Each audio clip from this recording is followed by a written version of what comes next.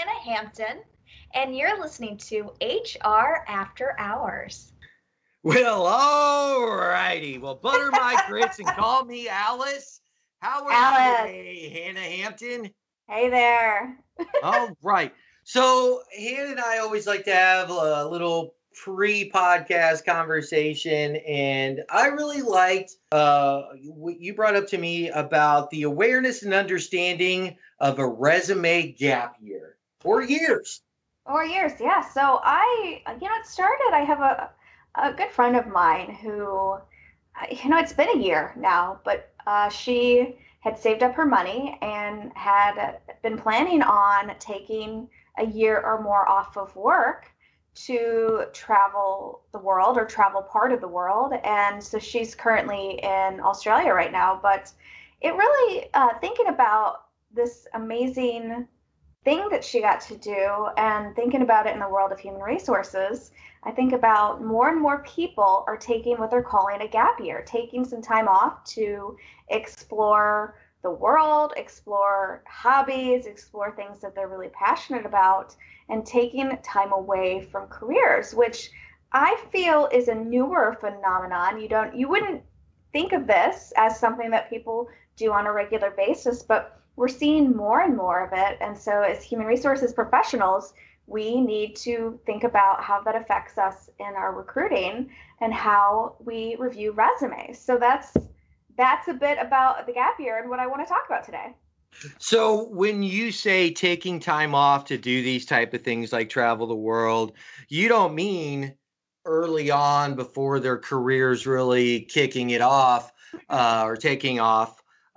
You mean, they could have 5 to 10 years Even into their more. career, be Mm-hmm. established in their industry, and then all of a sudden, if you're looking at them from just a resume standpoint, you see this, maybe this great career progression. You see them building to where they want to be in the career, and then an end date to employment, and then a year or longer until you see something new. Yeah. And before, if this was a woman, maybe we assumed that they took FMLA off, time for childbirth. But this is something that we shouldn't assume that. What they say about Correct. assuming, correct? Yes, so this is people who are mid-career. I mean, and it can be at any point in your career, actually. This is not, hey, I graduated from college and I backpacked in Europe for a year, which I think we've been hearing about forever. This is somebody who has worked at a company or multiple companies for years, has lots of experience under their belt, but decides to take some time for themselves and to do things. I mean, definitely you can consider it to be professional experience because it can help you see things differently, your point of view.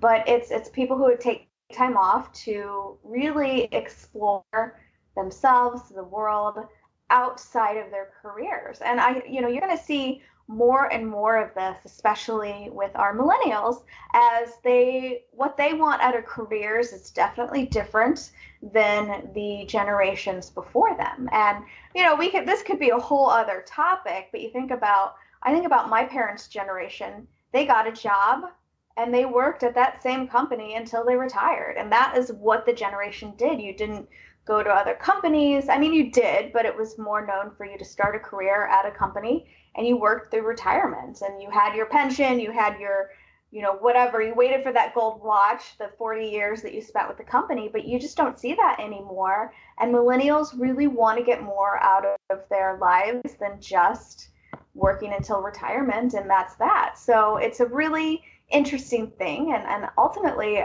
considering I have a friend who's doing that, and to be completely honest, I never thought about quitting my job to travel the world, but I think it's a really amazing life experience, and I'm thinking about it from a recruiting perspective. I definitely would like to see more people. I'd like to work with people who've got that type of experience. Like, what are your thoughts on that? I have so many thoughts. Imagine that. No, Yes. when we were talking about it earlier, there are definitely some things. First off, let's just go, recruiting 101.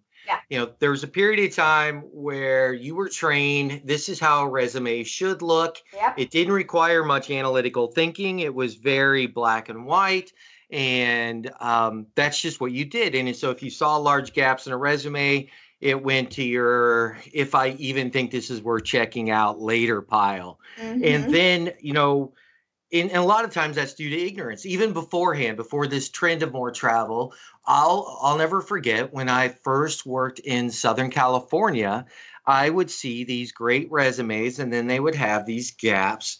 And it always just seemed to be right when someone was taking off into a leadership role and their responsibilities had increased for like a year or so. And then all of a sudden I would see these 6 to 9 month gaps, and I would Mm-hmm. automatically just move it aside, like assuming they went through something personal or whatever it is. They just got burnt out, because it was when I Yeah. was recruiting for an industry that had a very high burnout rate.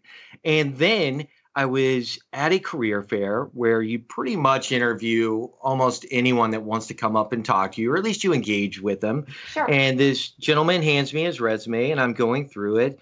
And I say, sit down, and we start talking. And this guy was so sharp, and I'm like, well, I want to dig deeper. And so, of course, the first thing I did though is I went to that gap, and I never felt so ignorant in my life, because what I came to discover, and I was in Southern California at the time, was that, and I don't know if any of this has changed, but during that period of time, if you had a relative that lived in Mexico that passed, if you did not get a family representative down there very quickly, the government would just seize the inheritance property. So the Hmm. government, or they would take an ungodly percentage of it. I mean, even more than what we do here in the States as far as an inheritance tax. So typically it was a male that would go down and basically represent their entire family for the estate, and have to basically get representation and stand off against the government, or they would lose everything. And this was at least a 6 month procedure at the time. Hmm. And if I had never sat down with that gentleman and had him tell me that, who knows how much longer it would have been before I'd been aware of that, and how many more candidates I would have pushed over into my maybe, if I feel like looking at it later pile, just due to sheer ignorance of Yeah. something like that. No, I Now, agree. I agree. Now, I think it brings up a point of we as HR professionals need to take this into consideration on how we look at our resumes. And I think that it's important that people don't throw it in the no way pile just because you see a gap.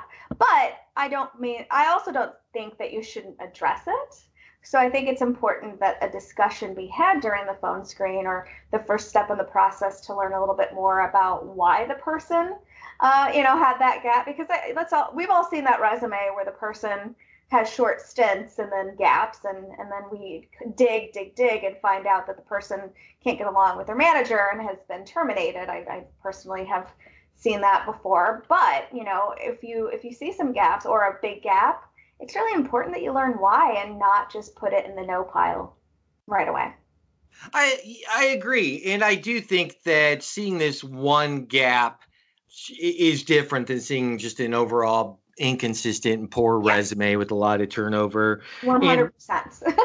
what I really like that you mentioned earlier is that you can still look for transferable life skills into business skills and growth and experience over this, because until I had a job that I traveled a lot, I was pretty naive into just that type of that topic of travel and business travel and the right things to book things, or just a general awareness that I do think when you see someone that's taken that time off to travel and see things, you've definitely got to give them at least the opportunity to show you that they've had some growth during that experience, because Yeah, that kind of emotional and just mental growth that would transpire in an outing like that is very comparable in them, getting some of their just basic work skills down in previous experience, I think. absolutely. I think it's important. I found this website, and it's called gapyearassociation.org, and they provide information for those who want to take that gap year. And they talk a little bit about ideas on how to address it on your resume. And I think it's great to, again, I think it's going to take time for HR professionals to start kind of changing the way they look at resumes, but it's an important thing to be able to put something on your resume to show what you've been doing. And, honestly, it's kind of interesting to me when I had the conversation with my friend before she left on her travels. She debated on whether or not to take this gap year, but then realized she doesn't want to work for a company that doesn't understand that why she wanted to do this. And I thought that was a really great point, that you want to work for a company that understands that professional development is important, but also personal development is extremely important. And this is something that she wanted to do personally to have a different experience and to grow the things that she's passionate about, and that's travel and seeing the world and learning about other cultures. So I think it's really important that companies truly take the time to understand the gap year and not let it scare you from hiring somebody who could be an amazing employee. And I think the first step is we need to look at how to properly interview for those gap years, just like we would interview for previous experience. And as we gauge how they left a previous job, what they bring to the table from that previous work history, those are things that we can create interview questions to address those gap years in the same way.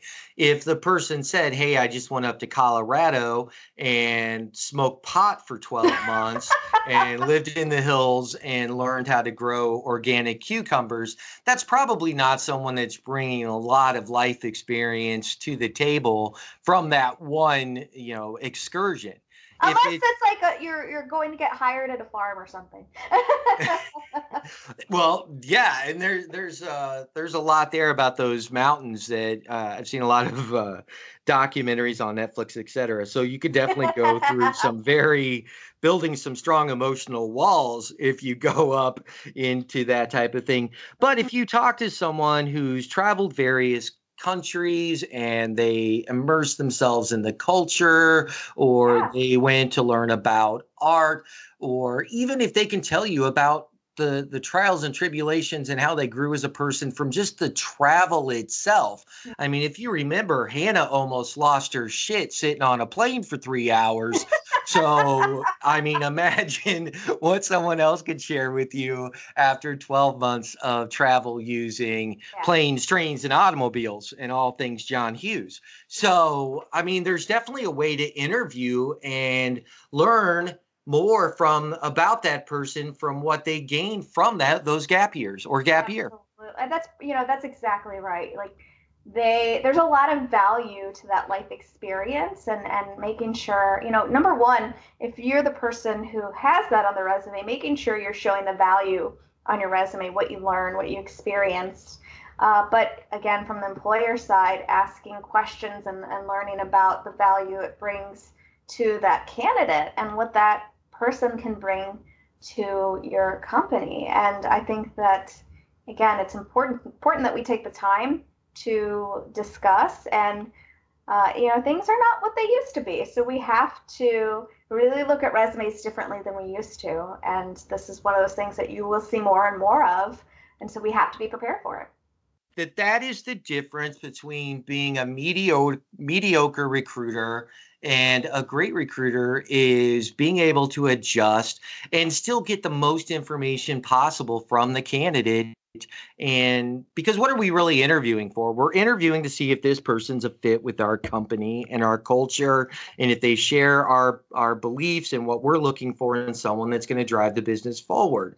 And so when you see someone that's traveled, then, take the time to prep for your interview with them, to have questions specific to their travels or what they saw. And that way you can learn more about them as a person and how their brain works, and whether or not you think there's someone that could engage with your team and your company. And that experience that they took off that before was just a blank portion of a resume could be some of the most insightful information you're going to gather in the interviewing process. Yes. Oh, I 100% agree with that. And it was really well said. And I've got nothing to add. Wow. Well, I guess it'd be more shocking if I had nothing to say. But I mean, that's what we're here for. So, I love the topic. Thank you for bringing it up. And then that's something we're going to have to continue to do moving forward is find ways that we can get the most out of what we do and adjust quicker than those around us to separate ourselves from the herd of pretty good recruiters to damn good recruiters and HR professionals. Hannah Hampton, you rock, and we'll be right back. Holy cow, Hannah, do you know what time it is? What time is it? Well, all I got to say is roll them if you got them, because it's time for a smoke break. Smoke break!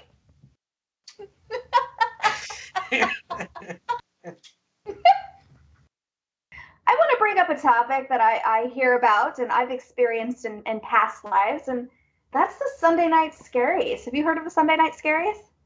What's funny is I've never heard it called that before, and you were explaining it to me a little earlier. So go ahead and share it with our listeners. So the Sunday night scaries, that's when you are at Sunday night and maybe you're getting ready to watch your favorite show, but all of a sudden you are washed over with dread because it's Monday and you have to go to work after the weekend and it's scary to you. And that's just a really quick way of explaining it. But I see it on the internet where people call it the Sunday night scaries. And I feel like I hear more and more of it, and it's definitely a real thing of dreading going to work on Monday, which, I find to be, it's a real thing. However, it's a sad thing. At the end of the day, we spend a lot of time at work, and it's really not a good thing if you are dreading your job that you spend 8 to 10 hours or even more or less every day. So have you ever had the Sunday night scaries? I didn't have the Sunday night scaries, but I used to have the Monday morning panic attacks. Okay. And that was when I worked for a company where we had Monday morning conference calls, and I had a regional vice president. He was always going to yell at someone on the Monday calls, and you didn't know what department it was. You didn't know who was getting it. There was never an indicator. It was almost like he just had a raffle of the unfortunate. And if your name was drawn, you were going to be the one that basically just kind of got your ass handed to you on Monday morning. And there really wasn't an indicator. Like, some people listen and they go, well, you knew that you were the one that screwed up or didn't get what you needed to have done. So Monday morning that you knew it was coming. And it wasn't a case of that. It was just a case of that was his style, was that someone was always going to get their ass chewed out in the conference call. And you just didn't know who it was. And it was such a terrible way to start off the week that it almost sometimes was very similar, if not a true panic attack. You're just like, God, I hope it's not me. Don't let it be me today. So a little more intense, I think, probably than the Sunday scaries. We'll call it Monday morning mania. But I know I've seen like the memes out there on the internet, and I know people that have said things like that. You're talking to them at 7:00 on Sunday, and they're like, oh, I got to go to work tomorrow morning. And you could just see the dread. They weren't like doing it for just to make conversation. You could actually see someone that was just like, oh my God, I don't want to go to work tomorrow. Like they're holding onto that tree and you're pulling them off to work the next day. No, don't make me go. And I've never really experienced that. My Monday morning panic attacks were related directly to one individual. And I'm going to forward this podcast to you, sir. Well, first of all, we just had a segment on taking a gap year. So if you have every Sunday night are scaries, maybe you need to start thinking about your gap year. But there are less drastic ways that you can avoid the Sunday night scaries. And I feel, it's not an easy thing to address, but I think if you're somebody who's regularly having the Sunday night scaries, really take a step back and look at what's going on at work and looking for things that maybe you can address. And one of them is taking a look at your workload. Are you getting the Sunday night scaries because you know that Monday you're just going to get your ass kicked? Is that part of the reason why you have the scaries? Or is it you just don't like your job? Well, then I say polish up that resume and start looking for something else. I feel if it's more about your workload or the things that you're working on, it's about time for you to have a heart-to-heart conversation with your boss about some of the things that you're working on. Maybe you need to lighten your load. Maybe you need to find a new exciting project to work on. There's a lot of things that you can do. I think sometimes what's frustrating from an HR perspective is you do get the person, and I just said, hey, polish up your resume, but you do get people who leave companies when you could have had that great conversation with your boss and changed some things and made it better, but instead you take, I don't want to say the easy route, but you take the non-confrontational route. You find a new job versus trying to fix something that might be broken in your current job. And I certainly think that that's going to help with these Sunday night scaries. What do you think, Mick? I think there are a few pieces to it. I think you're really hitting the heart of it, and the fact that you've got to look at what's causing this. And at the end of the day, this is you've described what's a general uneasiness. You're not happy with work, obviously, or you wouldn't start thinking about it the night before you're even going in. So there's two different approaches to this. I like and agree that most of it does have to do with stopping and really looking at your job itself. And I'll definitely going to spend more time on that than anything else. The first thing, though, is there are some things you can do personally to make the likelihood of the Sunday scaries make it less likely or less impactful. And one thing is just taking a very general approach of living in the now, which we've all heard more and more of that coming out. Yep. And, as there is more of an awareness of mental health and your consciousness and being aware of where you are and what's around you. And one of my favorite quotes, and it's misquoted and often butchered in one way or another, but it's a very simple process in saying that if you're depressed, you're living in the past. If you're anxious, you're living in the future. And if you're at peace, that means you're living in the present. So if you are just worrying about right now, that is when you're going to be the happiness. If you are anxious and nervous, that means you're worrying about things that you may possibly not even be able to control right now. If you're worried about how Bob's going to deal with this at work tomorrow and how that 10 o'clock meeting is going to go, you need to be prepared for those things. And that's the work piece. But as far as the mental piece, you need to just pick and choose your battles, for lack of a better thing to say. Yeah. So when it comes to the work side of it, you've got to just prioritize your task and determine what needs to be accomplished by when. You've got to use a calendar. And if you use that calendar properly and you do the things on the calendar that you've established as being reasonable goals in a reasonable amount of time, then Sunday should be about Sunday. It should be whether it's family, reading, meditation, yoga, hiking. I don't care what you do. But it doesn't need to be about work unless you've designated Sunday is something that you're going to spend X amount of hours preparing for. But if you use a calendar to prioritize things and establish this is the time for me that I'm going to make, do the things that are important to me, whether it's family, friends, etc., then the Sunday scaries should go away.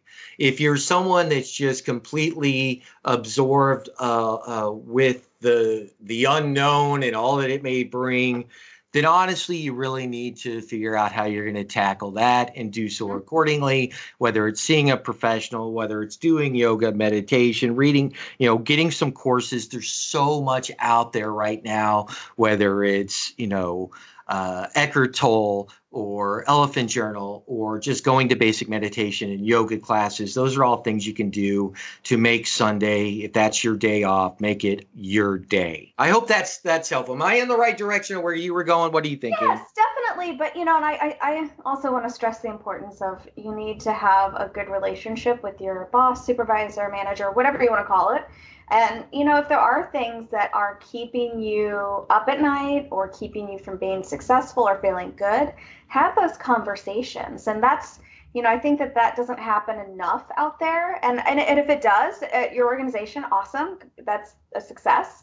But certainly, we are all people and your manager is a person. We're all humans. And I always say, let's put the human back into human resources and have those conversations, because I think certainly your manager wants to keep you engaged and happy at your job. So make sure that you're bringing that up, because I think that there are a lot of things that they could do to make things better that we forget. It's like, hey, it's hard to be vulnerable in front of the guy or the gal, the person. I apologize. The person, my current supervisor is a male, so that's why I said that. But that it's hard to be vulnerable, and the person who gives you your raises and keeps you employed, I guess is a good way to put it. So we just need to look beyond that and understand that not only, do they want us to do a good job, but they want to be able to help us do a good job. And if there are things in the way keeping us from doing a good job or keeping us from being happy, well, we need to get them involved. So that's my only other advice for you. And I think you're going to like what I have to say as I tack onto that, is when Hannah talks about having conversations with either your direct supervisor or the HR department about things to, help you make the right decisions. Probably, I have two great pieces of advice that were given to me that I'm going to carry on. And one I've mentioned before, and it was the only good piece of advice that someone I worked with that I never really saw eye to eye with gave me. And it took me longer than it should have to realize this. But first thing you have to do is you have to take the emotion out of it. Yeah. So running into the HR manager's office or to your supervisor's office when you've had that straw that's broken the camel's back and you go in all riled up and you go, damn it, Hannah Hampton, I can't handle this any longer. Well, you've lost 5 parts of the battle, but within 5 seconds by walking in that way. If you want to have a professional conversation, something that's actually going to be impactful on your career and that particular job moving forward, you've got to be prepared for that conversation by writing out some bullet points, really, checking the boxes of what's the most important to you, and go in and have a well-prepared conversation with either your supervisor or the HR individual. Yep. That way, the emotion's been taken out of it. You're looking at what's on that piece of paper or what you've written on your phone. I got to get with the times today. And you're prepared and you can have a productive conversation. If you walk in, just freaked out and all frazzled, nothing's going to happen other than the fact that you're going to do some damage because people aren't going to take you as being as stable as they thought you were, or, possibly just look at this as the first sign of your demise as an employee, that you're about to check out. So go in prepared. Mm-hmm. And then the other thing is give yourself time. If something's really important to you on Sunday, write it out and then look at it at the end of the day, Monday, and see how many of those things that you were so concerned with that it ruined your day off, how many of them were realistic concerns and how many of them were things that you fought in your head. Because 90% of our biggest battles actually take place in our own heads. And who hasn't had that argument with that supervisor or coworker in the shower before you even get in your car to go to work, and you've anticipated all these terrible things they're going to say to you, and you get into work and you run into that person all fired up and they go, "Hey, Hannah Hampton, how the hell are you feeling today? I haven't really stopped and asked you about you. How are you doing?" And then you're like, wow, I just spent 2.5 hours engaging in a mental argument with this person, anticipating that they disliked me because of a look they gave me on Thursday, and they just asked me how the heck I'm doing. Mm-hmm. So a lot of things can be eliminated by you just stop, pull the emotion out, take the right amount of time to really look at things, and then bounce things off. Because remember, that's the reason this whole podcast exists and was created, because Hannah and I used to spend 45 minutes to an hour and a half on the phone talking each other off the ledge from these type of things. Certainly. I've got nothing to add to that, but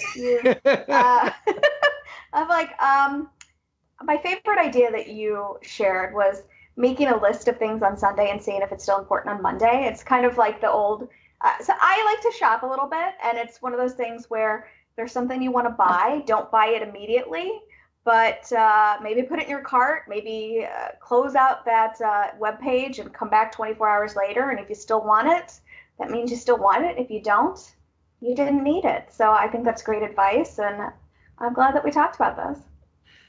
You know what's really funny, Hannah, is I can tell that you're like, holy shit, I did not realize that Vic Danzig is that deep. So on that note, ladies and gentlemen, go take on the day.